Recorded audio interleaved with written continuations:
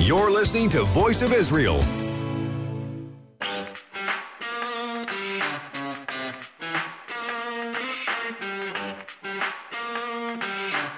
And now, live from Jerusalem, you're listening to Israel Inspired Radio on Voice of Israel. Here are your hosts, Rabbis Ari Abramowitz and Jeremy Gimpel. Shalom and welcome to Israel Inspired on Voice of Israel. That's voiceofisrael.com. Ari Abramowitz here, along with Rabbi Jeremy Gimpel, my commander, my best friend, and we are doing our mission of sharing the bright, illuminating lights from around the world that are sharing authentic, new, exciting Torah ideas. I had a friend of mine that lived here in Israel, and he had to leave, and he was telling me that every day he's on his treadmill, and he's getting this inspiration from a man in Los Angeles. I'm like, Los Angeles? The inspiration comes out of Jerusalem. He's like, you have to listen to this guy, and you have to get him on your show. So I listened to a number of these podcasts, and oh my goodness, they are tremendously uplifting and inspiring. Shockingly so. I was really taken aback by it, and it's part of the approach is very integrative. Meaning, I found that I was sharing various ideas that I was getting from these podcasts from this rabbi, and I just had to get him on the show. Now, he's not just any guy. He won an Emmy for writing on The Simpsons, a Golden Globe for Third Rock on the Sun, but his real claim to fame is that he's the co-founder and senior lecturer at the Happy Minyan of Los Angeles. His name is David Sachs. David, thank you so much for joining us. For having me. I'm humbled by just the opportunity. Well, thank you. So I have to tell you, because I've listened to a lot. Almost everything you've put out, I've listened to by now, and I find that I'm uplifted, and it's a great feeling. But I'm having trouble putting my finger on exactly what is your mission here. When you have these students come and sit and learn from you, what feeling or consciousness do you want to imbue within them? Well. Yeah. Okay. Great questions. And I would say, first of all, I don't even think that anyone's learning from me. If they do, that's awesome. But what I'm trying to do is I'm just trying to share what I'm learning and what I understand, and then, with the idea that all of us are just going through this together. And so I don't really hold myself up as a teacher. I mean, you honored me by calling me a rabbi. I don't have smicha, but it's God's Torah. It's the greatest thing ever, and it's just I just want to learn as much as I can and share as much as I can. And just in terms of if there's a central theme that I'm trying to relate, I was privileged. I grew up in New York City. Outside my kitchen window, I could see the little shul of Rabbi Shlomo Carlebach, and I started going there when I was 14, and Reb Shlomo was like a father to me, and I heard him say one time, I heard him say so many things, but one thing that changed my life was he said that people intuitively understand how far away Hashem is, but the greatest Kiddush Hashem, the greatest sanctification of God's name that you can make is by communicating how close God is. And so I think that if there's a central theme that's kind of going through everything I'm trying to do, it's just to remind people and just open up people's eyes to the fact that Hashem is right here, right now, and He knows who you are. He loves you like crazy, and that is the essential reality of existence. Sort of bridging the consciousness, making it, taking God from being a cerebral knowledge to a real relationship, you would say. 100%. Like one of my favorite thoughts, I was once imagining a conversation between two fish, and one fish says to the other, "Do you believe in water?" And the other fish says, I don't know if I believe in water. My grandfather was very religious. He believed in water. And so, what's the joke? The joke is there's nothing but water. Water is the only thing that exists. And that's us in God. I mean, we're immersed. We're immersed literally in godliness. I was having lunch with a friend a while back, and I asked him, I said, "Where did you park your car?" And he said, "Across the street." And I said, "Do you realize you can't get to your car without swimming through godliness?" And I think that's the essential sort of work that we have to do, which is, or at least that's the first step, which is removing the idea of God as a concept, like God is one thing on a list of things that exists. Like there's pencils, and there's soccer, and there's concrete, and there's God, and there's hot dogs. It's like, well, wait a second, like step back for a second. What was that on the list before? God is not one thing on a list of things that exists. Like everything exists within God. And the more we can realize that we're in this like constant, like amazing, interface with him, in every aspect of our lives, the more we can begin to do whatever it is we actually need to do in this world. So I'll tell you, I like the liberation that you're taking God from this sort of monotheistic bearded man in the sky who's shaking a finger and he's somewhere out there, and you're into if I had to say a theology, it would be panentheism, where God is everywhere. We are not. It's not pantheism where the whole world is God, but the whole world is godliness, and we are a manifestation of that. But it presents its own challenges, I think, because how do you have a relationship with an energy field? How do you you're swimming through God? It just seems to make it more difficult to have that real loving relationship. Well, I think that's where, I think that's the greatness of the mitzvot. The mitzvot are that thing that really concretizes our action and our access point with the divine. A lot of people, sort of like when they start to get a little bit inspired, a little bit turned on, it's sort of like they go to someone's house maybe for Shabbos, and they're, it's so beautiful and everything like that, and then they want to find out more. And then all of a sudden they get like clubbed over the head with this idea of 613 mitzvot. And they're like, what? I just wanted some chicken soup. Like, what are you doing to me? Like, what's going on here? And it's like people don't get something very essential. It's like when I was, I didn't grow up religious. I didn't grow up I grew up in a very strongly Jewish home, but not quote unquote Orthodox. We didn't keep Shabbos, we didn't keep kosher, but there was a love of Torah, a love of Judaism, and everything like that. And I know that over a period of time, I realized that, wow, this is something that I really wanted to do. I mean, basically, the turning point for me was I just, everything. I was just so grateful for all the blessings that were going on in my life, and I just wanted to find a way to say thank you to God. And I thought, wow, if I can keep Shabbos, maybe that's like one way I can really start to really say thank you to God. And so what I'm getting at is that the mitzvot are so concrete, and it's like one of the things that kind of kept me in the loop between the time when I was sort of like turned on, but I wasn't quite keeping anything, quote unquote yet, was that I found out that there was a Torah way to put on your socks and shoes in the morning. And it's sort of like you put your right sock on, and then your left sock, and then your right shoe, and then your left shoe, and then you tie your left shoe, and then you tie your right shoe. And, I don't know what I was doing in terms of like the mitzvot, but I knew at least I was putting my socks and shoes on in a Torah way.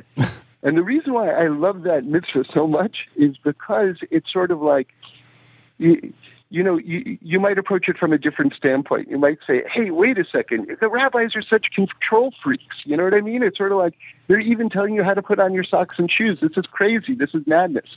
But it's like when you really get into this idea that God is everywhere, and as you were referring to as an energy field, kaviochel, it's beyond that. It's way, way beyond that. But just the idea is that there's no such thing as a secular moment.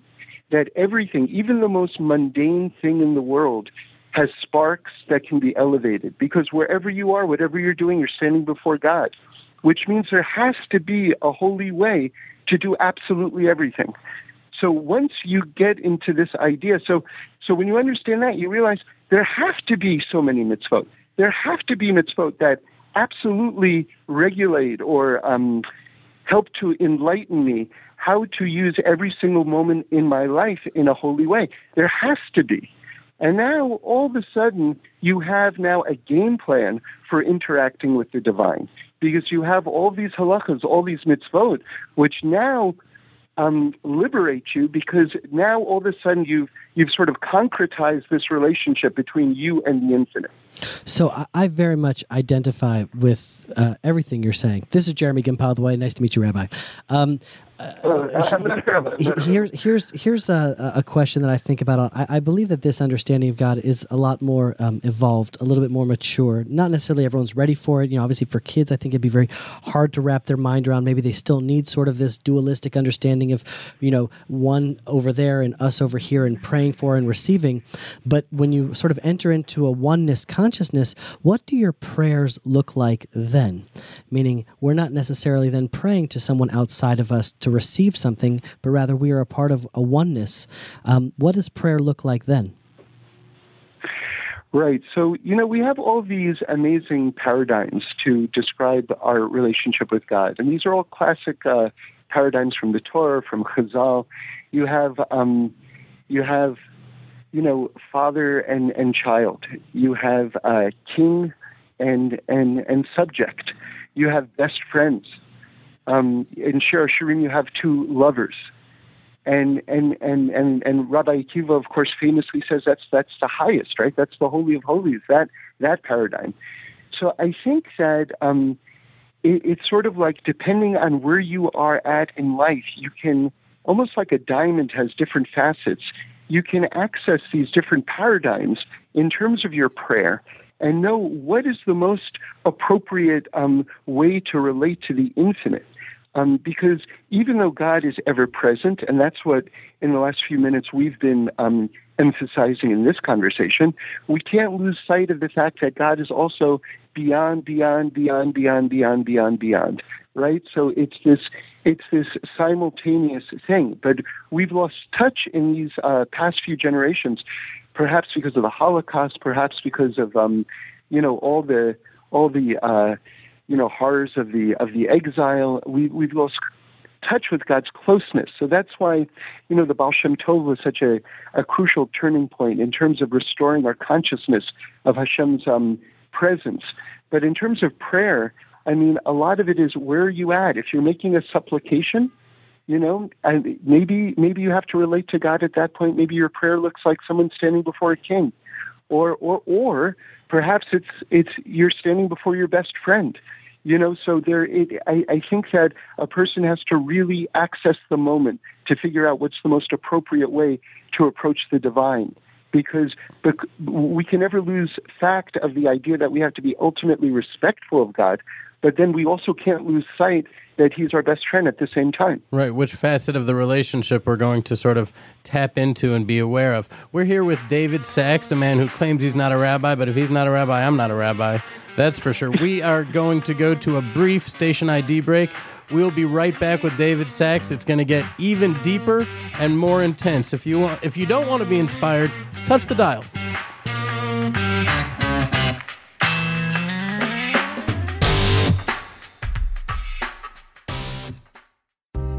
I just wanted people to hear a different voice of an Israeli Arab who is loyal to his country. Mohammed Zoabi became a household name because of his pro-Israel videos. He joins us in studio to talk about what it's like to be a 17-year-old Israeli Muslim Zionist. I was born in this country, and whatever happens to this country happens to me, no matter if I'm an Arab, Jew, Christian. The full interview is archived on Israel Inspired with Ari Abramowitz and Jeremy Gimpel on Voice of Israel. You're listening to Voice of Israel. He's uncompromising. If they think that they're going to put pressure on Israel and that's going to resolve the situation here, then why should we even listen to them? He's uncensored. Because they keep repeating the same old thing, learning nothing. And he's live. Former senior Israeli government official Daniel Seaman can now be heard on In the Lion's Den on Voice of Israel. And the Jews are supposed to take it lightly? Well, we're not taking it anymore. Don't miss it. You'll never know what he'll say next.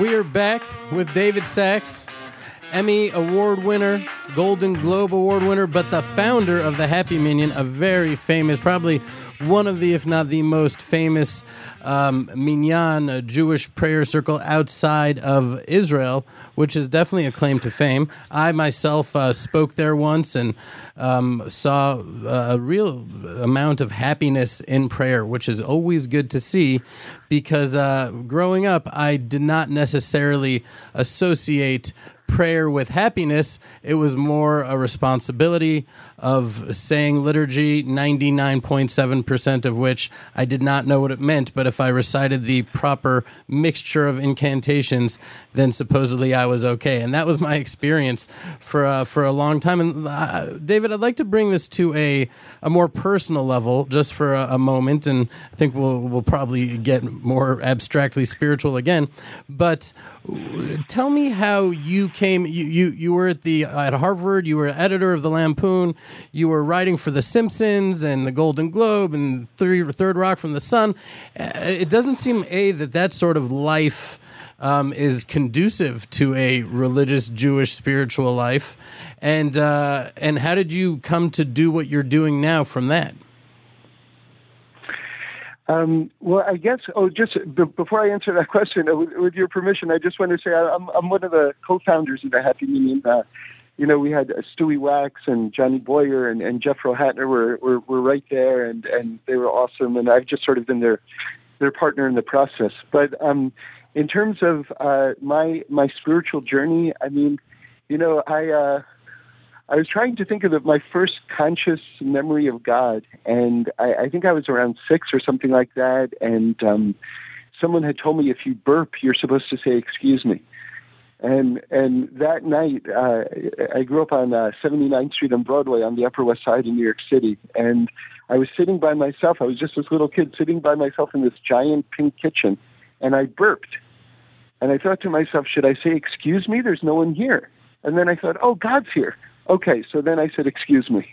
So that consciousness was sort of like always with me. And then I remembered even before that, my mother would always say to me, put me to bed and say Shema with me, bedtime Shema when I went to bed. And I would just tell all your listeners and everything like that, wherever you're holding, spiritually speaking, in terms of observance, whatever it is, just the privilege of being able to say Shema with your child when you put them to bed, it gets into their bones in the deepest way. And, I heard Reb Shlomo say one time that when you put a child to say, you should tell them, "I love you and I need you, and Hashem loves you and Hashem needs you, and you're beautiful." That's the way to put someone to bed. And, if you don't have a kid, you should say it to yourself. Yeah, it's awesome. So it was welling up inside of me from the time I was a kid. It wasn't like a sudden thing that hit me when I was out in Hollywood, and it was something that I always wanted to do. And I was very blessed in terms of my growing up, in terms of my career, in that I set like big goals for myself, and God blessed me that I was able to achieve a bunch of them anyway. And from that standpoint of kind of getting to where I wanted to go, I was able to see that there had to be so much more in life, that the truth wasn't there. That sort of like you look at this like big hill or whatever it is, and you get to the top, and then you go, well, it's nice. This is great. I'm having a great time. This is really fun. I'm blessed, but there's something more. And, the more you look at the world, the more you realize that what we see with our eyes is just the tiniest part of it. And if a person really wants to strive, I heard Reb Shlomo say one time that in this day and age, it's a criminal offense to be superficial. We have to look deeper. And it was that sort of like constant search for truth and what's really going on.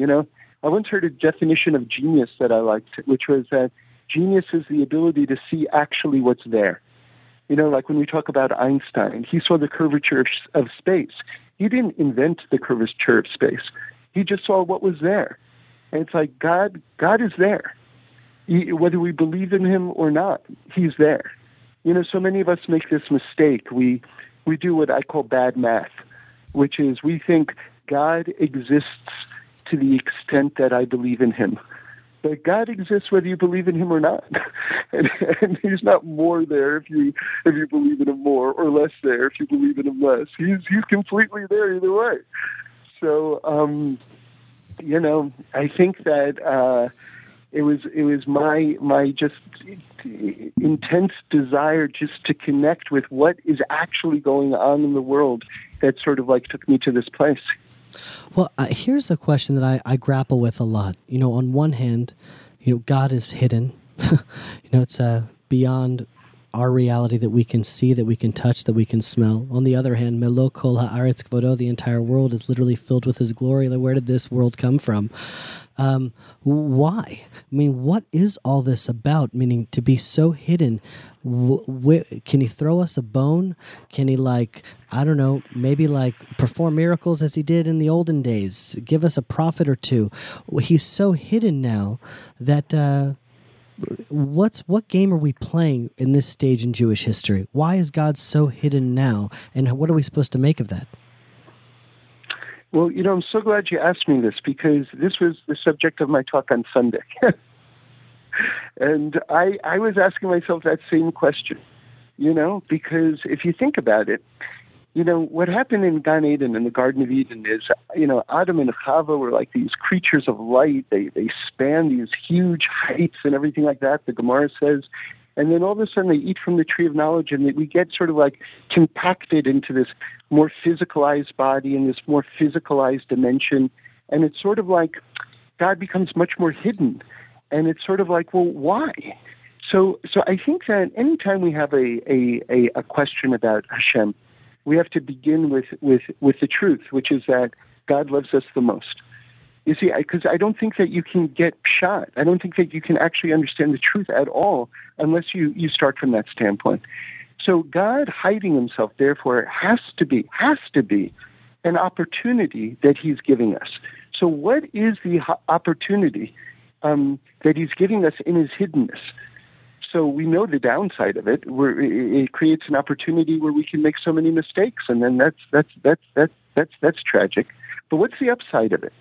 So I was trying to think of it in terms of a relationship, and it's like, imagine, and this is just kind of like the simplicity of what I came up with. So you'll forgive me if it doesn't resonate, but it was meaningful to me. Which is that, imagine you're married to someone and you forget your wife's anniversary, and she's hurt.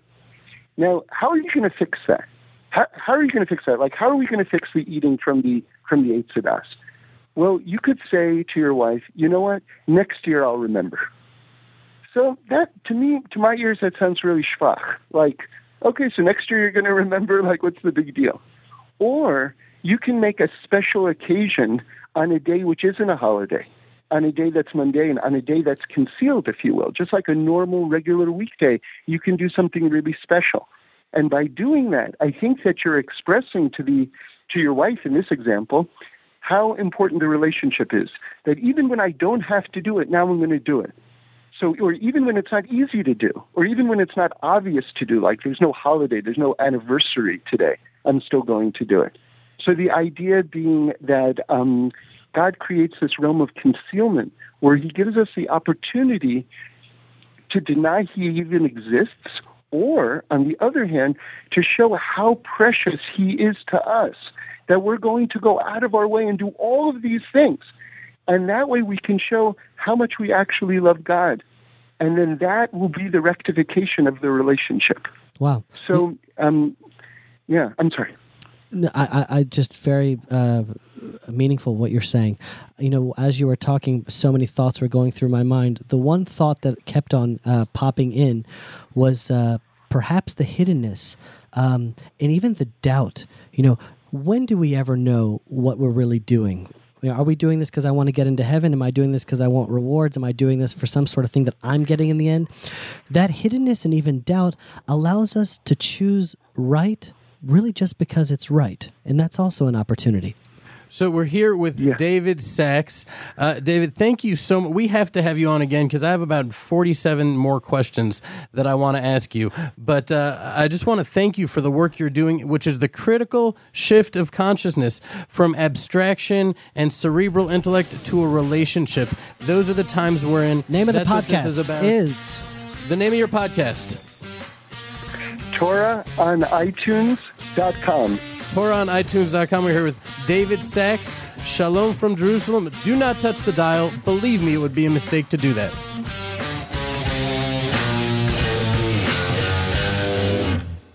Just a few weeks, Voice of Israel will be launching our brand new website. Right now, you can save 30% with our annual membership. Get full access to the new site, the live stream, archives, and downloads. By joining the Voice of Israel community, you'll be helping us continue to broadcast the truth and beauty of Israel to the world. If you haven't registered yet, log on to voiceofisrael.com, register and subscribe. If you're already registered, simply select subscribe. You can choose the annual or lifetime membership. Choose either one, but do it today.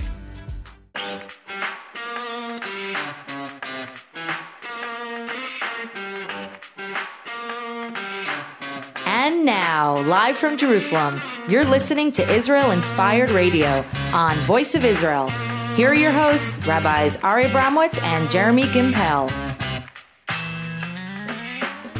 Welcome to Israel Inspired Radio. This is Jeremy Gimpel with Ari Abramowitz. We're broadcasting on Voice of Israel. We want to ask some big questions, but when you ask big questions, you really have to have big answers. And sometimes Ari and I aren't just big enough. So we want to bring on spiritual guides, leaders, thinkers from different places around the world to weigh in on some of the biggest questions life has to offer. And we're here today with a spiritual leader in Los Angeles, one of the co-founders of the Carlebach Minyan in Los Angeles. Of course, everyone knows Los Angeles is one of the centers of spirituality in the world, so it makes sense that we would be turning to Hollywood for holiness. Talk about elevating the sparks. Absolutely. I mean, like, that's, yeah. So we're going to get right to it, and I want to ask the first question. You know, Rabbi Sachs. David Sachs.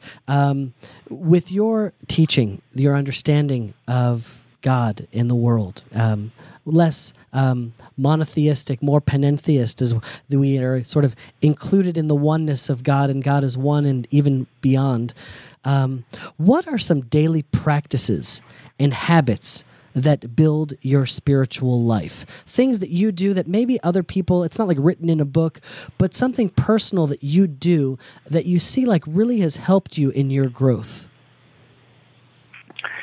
Right. Okay. So that's a great question. And just one quick thing. You use some sort of kind of fancy terms, panentheistic, and all the rest. All I'm coming from is an approach of Hasidus, really. You know, I heard Rabbi Ari Kaplan say the difference between Kabbalah and Hasidus is that Kabbalah lifts you up to God, and Hasidus brings God down to us. So, you know, all of this is just from Hasidus, anything that I'm telling you. So anyway, so useful approaches. Well, to me, like one of the breakthrough teachings that I heard, well, I'll tell you a couple of breakthrough teachings for me personally. One was from Rabbi Nachman of Breslov, just the idea of the absolute, how essential it is just to talk to God, and to talk to God like He's your best friend. You know, can you imagine, like, you're married, and you're married for however old you are, that's how many years you've been married. Let's just say, for instance, right? So I've been married for 52 years, right? And it's like, do you ever talk to your wife? No, I never talk to my wife. What? How's your relationship? Great relationship. You never talk? We never talk, ever. So it's sort of like you hear the absurdity of that. And so when Rebbe Nachman says, you know, you have to talk to God like He's your best friend, it makes the relationship so real, and it puts God right there at every single moment in your life. And so that was a big game changer for me. Another game changer was a teaching that I heard. It's a famous question. All the rabbis ask this question, which is that after Avraham Avinu got his bris, so he's 99 years old, I guess, and he's, you know, it's the third day, and Hashem is visiting him outside his tent, and it's the burning heat. We all know the story, right? And then all of a sudden he sees three strangers, and he runs to greet them. And so everyone asks the question, like, wait a second, Abraham was just in the middle of talking with God. Like, what happened? He's interrupting God. And so I heard from Rabbi Grumman out here in L.A. many years ago. He said, no, God forbid, don't think that Abraham was interrupting God. He was deepening the conversation with God by applying the conversation in a practical way. In other words, it's like now he's doing the mitzvah of hachnasis orachim, of hospitality to guests. He never left God for a second. He's deepening the conversation with God. So this idea that everything that we do is part of this conversation with God, this ongoing conversation of God, our entire lives, was a big breakthrough idea. And I'll tell you one last one, which I heard from Rabbi Gedalia Fleer, which was the idea that you can just you can pray for everyone at all times. Like, let's say you're walking down the street and maybe maybe you walk by a homeless man or whatever it is. Hopefully you give him some tzedakah or at least a smile or something like this. But you pray that he should have shelter. You should pray that he should have food. You know, a woman walks by you who's pregnant. You don't know her. You're not going to talk to her. You've never seen her before. But as you walk by, you say a prayer, B'shat Tovah, she should be blessed with an easy birth. You see someone else, whatever it is, you pray for their needs. And you this way, like David HaMelech said, V'ani tefilati, not just that I am a prayer, that this way you actually can become the embodiment of prayer by praying for people as you walk by them and things like this. So this was another sort of like breakthrough idea for me in terms of, really making a real relationship between me and Hashem. 3 well-defined breakthrough ideas. I'm sitting here listening to you, taking notes frantically, saying, I want to do that. That's going to be part of my daily mantra. And, I notice when you speak, you integrate often the analogy of a wife. And for me, I recently got married. I'm a newlywed, I would say. Mazel tov. Thank you. And I could definitely use guidance and advice on how to do that, because it's a world in and of itself, and you put yourself in a situation of spiritual leadership and guidance. So I assume a lot of people come to you for advice. So what would be the best marriage advice that you would have? Well, one of my favorite stories in the world is I heard it in the name of Shlomo Zalman Auerbach, Zecher Tzaddik Lebrocha, and he was famed for having a real shalom bayis with his wife, like a great relationship. And the story goes that he was with a student of his, and he was already an elderly man at this point, and he's about to enter into his house. And before he knocks on the door, he straightens his tie and he sort of like dusts off his jacket. And the student is like, wow, you're like taking a moment to like look really good for your wife before you enter your home. But you're like, you guys are like, you're old already and everything like this, and you have shalom bayis anyway. Like, what's going on? What is this extra attention to detail that's going on right now? And he explained that when a person has shalom bayis, and I have to just you throw in one more thought here from Rabbi Shlomo Carlebach, which I love so much. He says most people think shalom bayis is I'm not yelling at you and she's not yelling at me. He says that's just a ceasefire. That's not shalom bayis, right? Real shalom bayis means that the Shekhinah is dwelling in your home.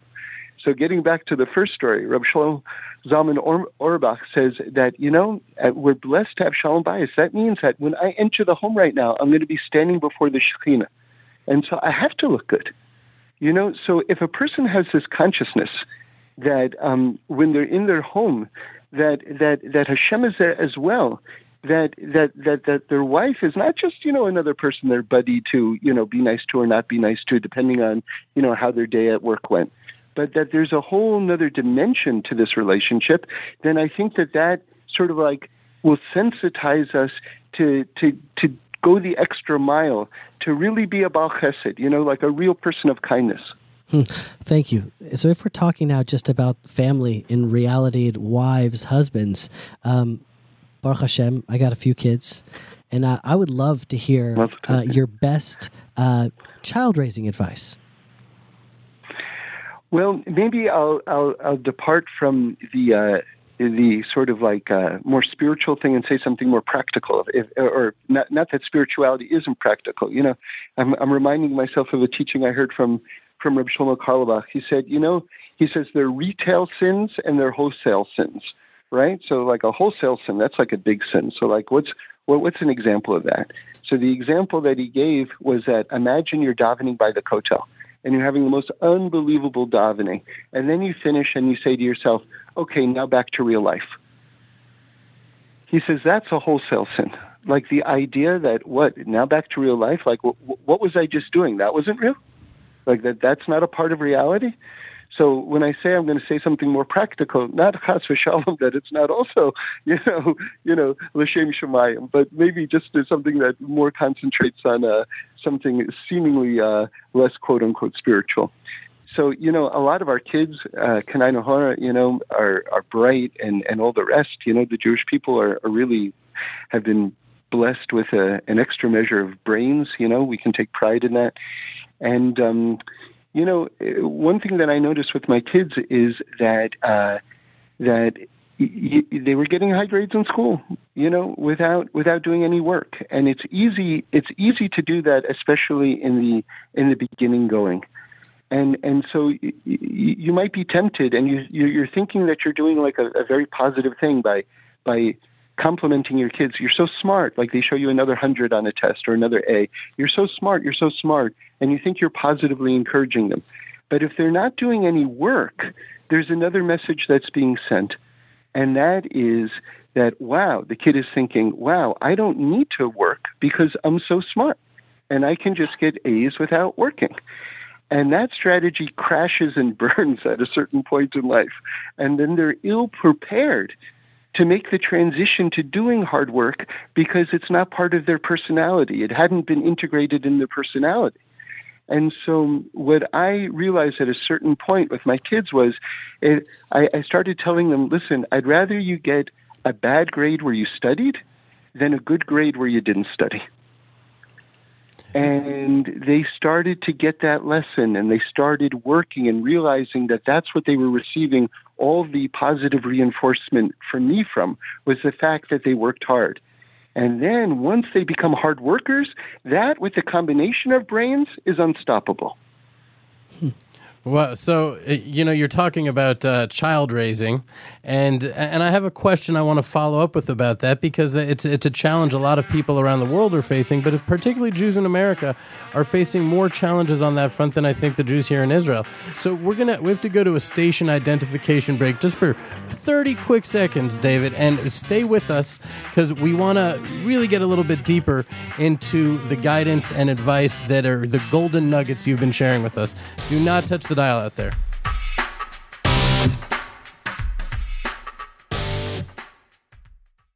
This is Eve Harrow, host of Rejuvenation on Voice of Israel. When you tune in, you will get to hear the insights of some really great people. Terror organizations are growing in strength. We have to demonstrate that we're willing to hold accountable the people who not only hold the purse strings, but the people who facilitate the funds transfers. The war to defeat them isn't over. Catch the full interview on Rejuvenation with Eve Harrow, only on Voice of Israel.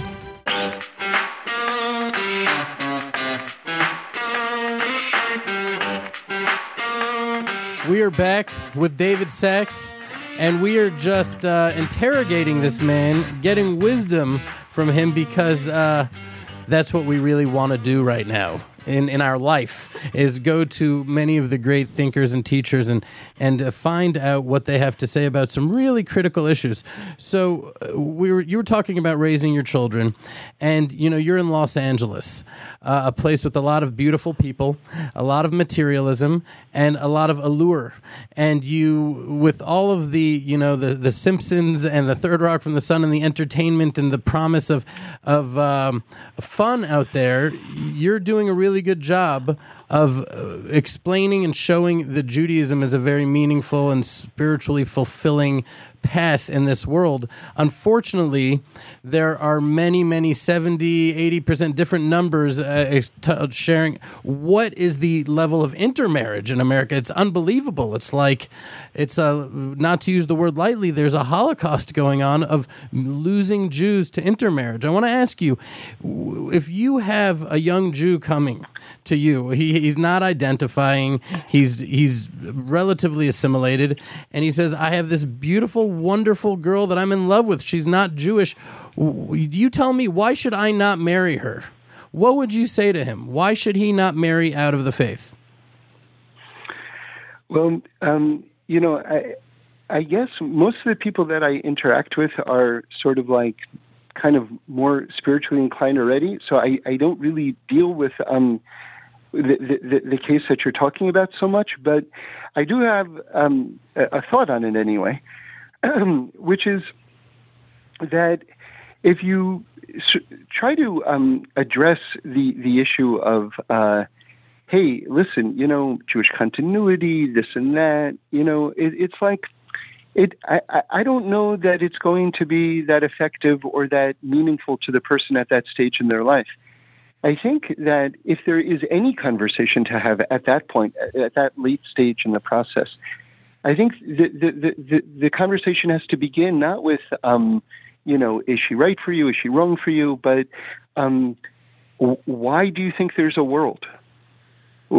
Why do you think God created the world? Why do you think you exist? And I think that a person has to go back to either the creation of the world or to before the creation of the world. Honestly, I'm not being facetious. To discuss like bigger ideas, to decide, do we actually have a mission in this world? Do we have a responsibility?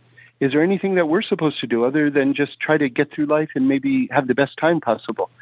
And these are the issues that have to be discussed. And then if the person is open and sincere and wants to grapple with those things, then eventually they will reach a decision regarding, how they want to marry and how they want to raise a family and what their priorities are. But like I say, if you just sort of like just discuss the relationship itself, I think that at that point it's got to go to a much more primary kind of like talking point. Interesting. David, I have a quick question, because to me it seems like the only solution to the Jewish existential assimilation, it's like such a topic, is Aliyah. It's hard to assimilate here in Israel. I mean, if we're in a Jewish country, you could just, everyone here is Jewish. Do you think, not that that's the reason, but do you think that every young Jew should be educated to making Aliyah today as an ideal? I do, and I would, it's a goal of mine, and I hope that I'll be blessed to be able to fulfill it with my family at a certain point. I mean, I think that it's absolutely primary to everything. It's like I remember I was sharing with someone one point that just like a person has an arm and a leg, and that's essentially part of their body. When we're talking about the physicality of a Jew, that the land itself, the land of Israel itself, is part of their composition. It's as much as your arm or your leg. It's part of you, and for a person to be complete, we need to be there. So I'm saying that, as someone who's not there right now, and that breaks my heart into 1,000 pieces. But that's where I am right now. So what can I tell you? Well, if it's breaking your heart, go ahead. Go ahead. I'll just add to it, because there's something in addition to Aliyah. I don't want to say beyond Aliyah, because that would be disrespectful. Because Aliyah is really so central, but I want to say in addition to it, and this is something that for maybe people like me or people who are not in the land right now, or this is also true for people in the land. There's another mission which I think needs to be communicated and emphasized to Jews everywhere, and I think that this may be one of the tools to combat assimilation, but it's also beyond a tool to combat assimilation. You'll see what I'm talking about in a second. Is that, you see, we have an essential mission. See, the idea the idea is, let me put it to you this way.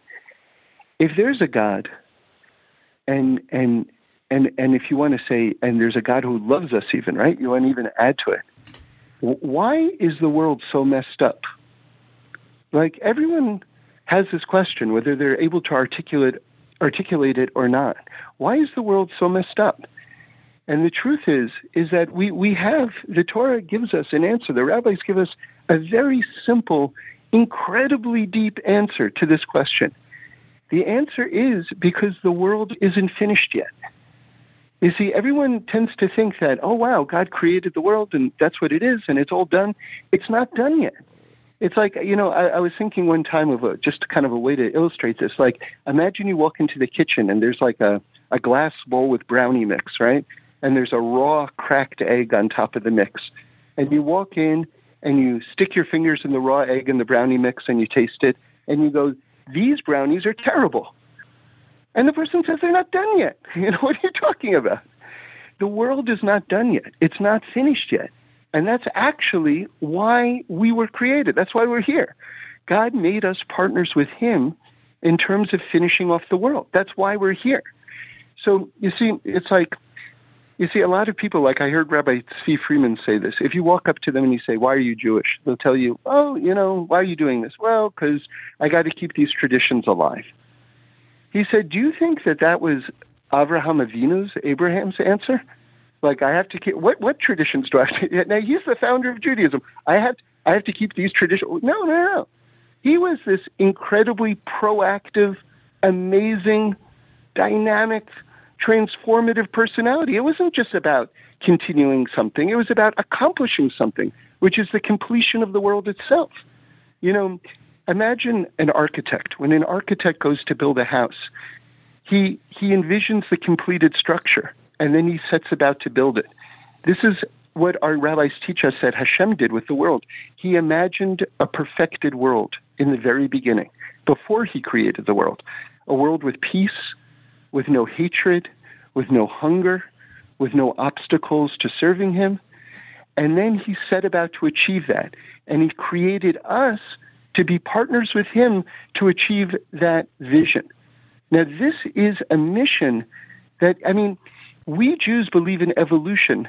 Darwin aside for a moment, we believe in evolution in the deepest way. We believe that reality itself is evolving toward this initial thought that God had for the world, or God has for the world. And so this idea of missionizing us, to understand that that's why we're here, I think is maybe the most effective tool to combating assimilation. Because if I'm just like wandering around wondering, what is Judaism to me? Like, what do I care? Nothing's being asked of me, really. I'm told I have to do all these mitzvot, right? Okay, so maybe on a good day. But other than that, it's not really touching me. But if I find out there's this epic project that I'm essential to, not just keeping the program alive, not just preserving the past, but by achieving and realizing the future, which is the destiny of the world itself, then now we're talking. Okay, now what do I do? Oh, now if I do Shabbos, I'm like bringing down a bit of perfection every single week, like kashrus, like Talmud Torah. Like, now I'm on board. Now I'm excited to do it because I understand there's a concrete goal in front of me. Wow. Well, here's the goal that was set for us, in my mind, was, envisioned by the first human philosophers to see world peace, not as an abstraction, but as an ideal and an achievable goal. And that was the prophets of Israel. And I'm asking you, do you believe that we're now living in the footsteps of Mashiach and that perhaps those prophecies are now coming to pass? And how big of a role should those prophecies in Tanakh play in our personal lives today?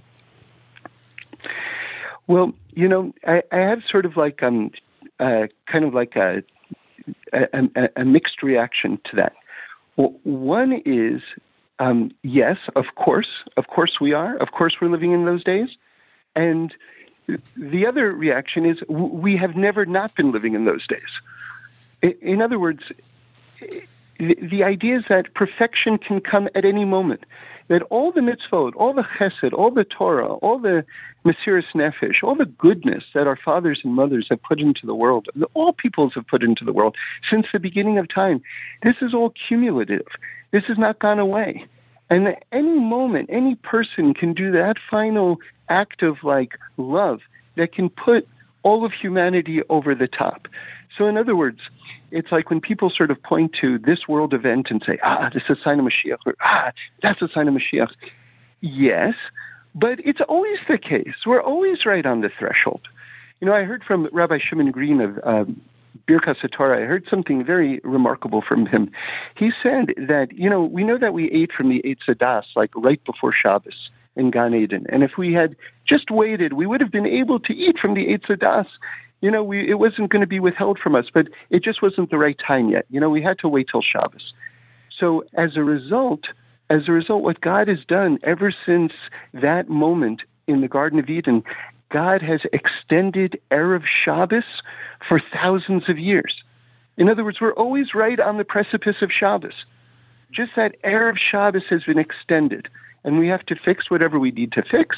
And then, boom, we're right into the great Shabbos. And that's really the only way to live. The only way to live is realizing that it's all riding on this moment right now. These are momentous times. They always have been, but I can't help but to think right now are even more momentous in Jewish history and in world history. We're there with David Sacks.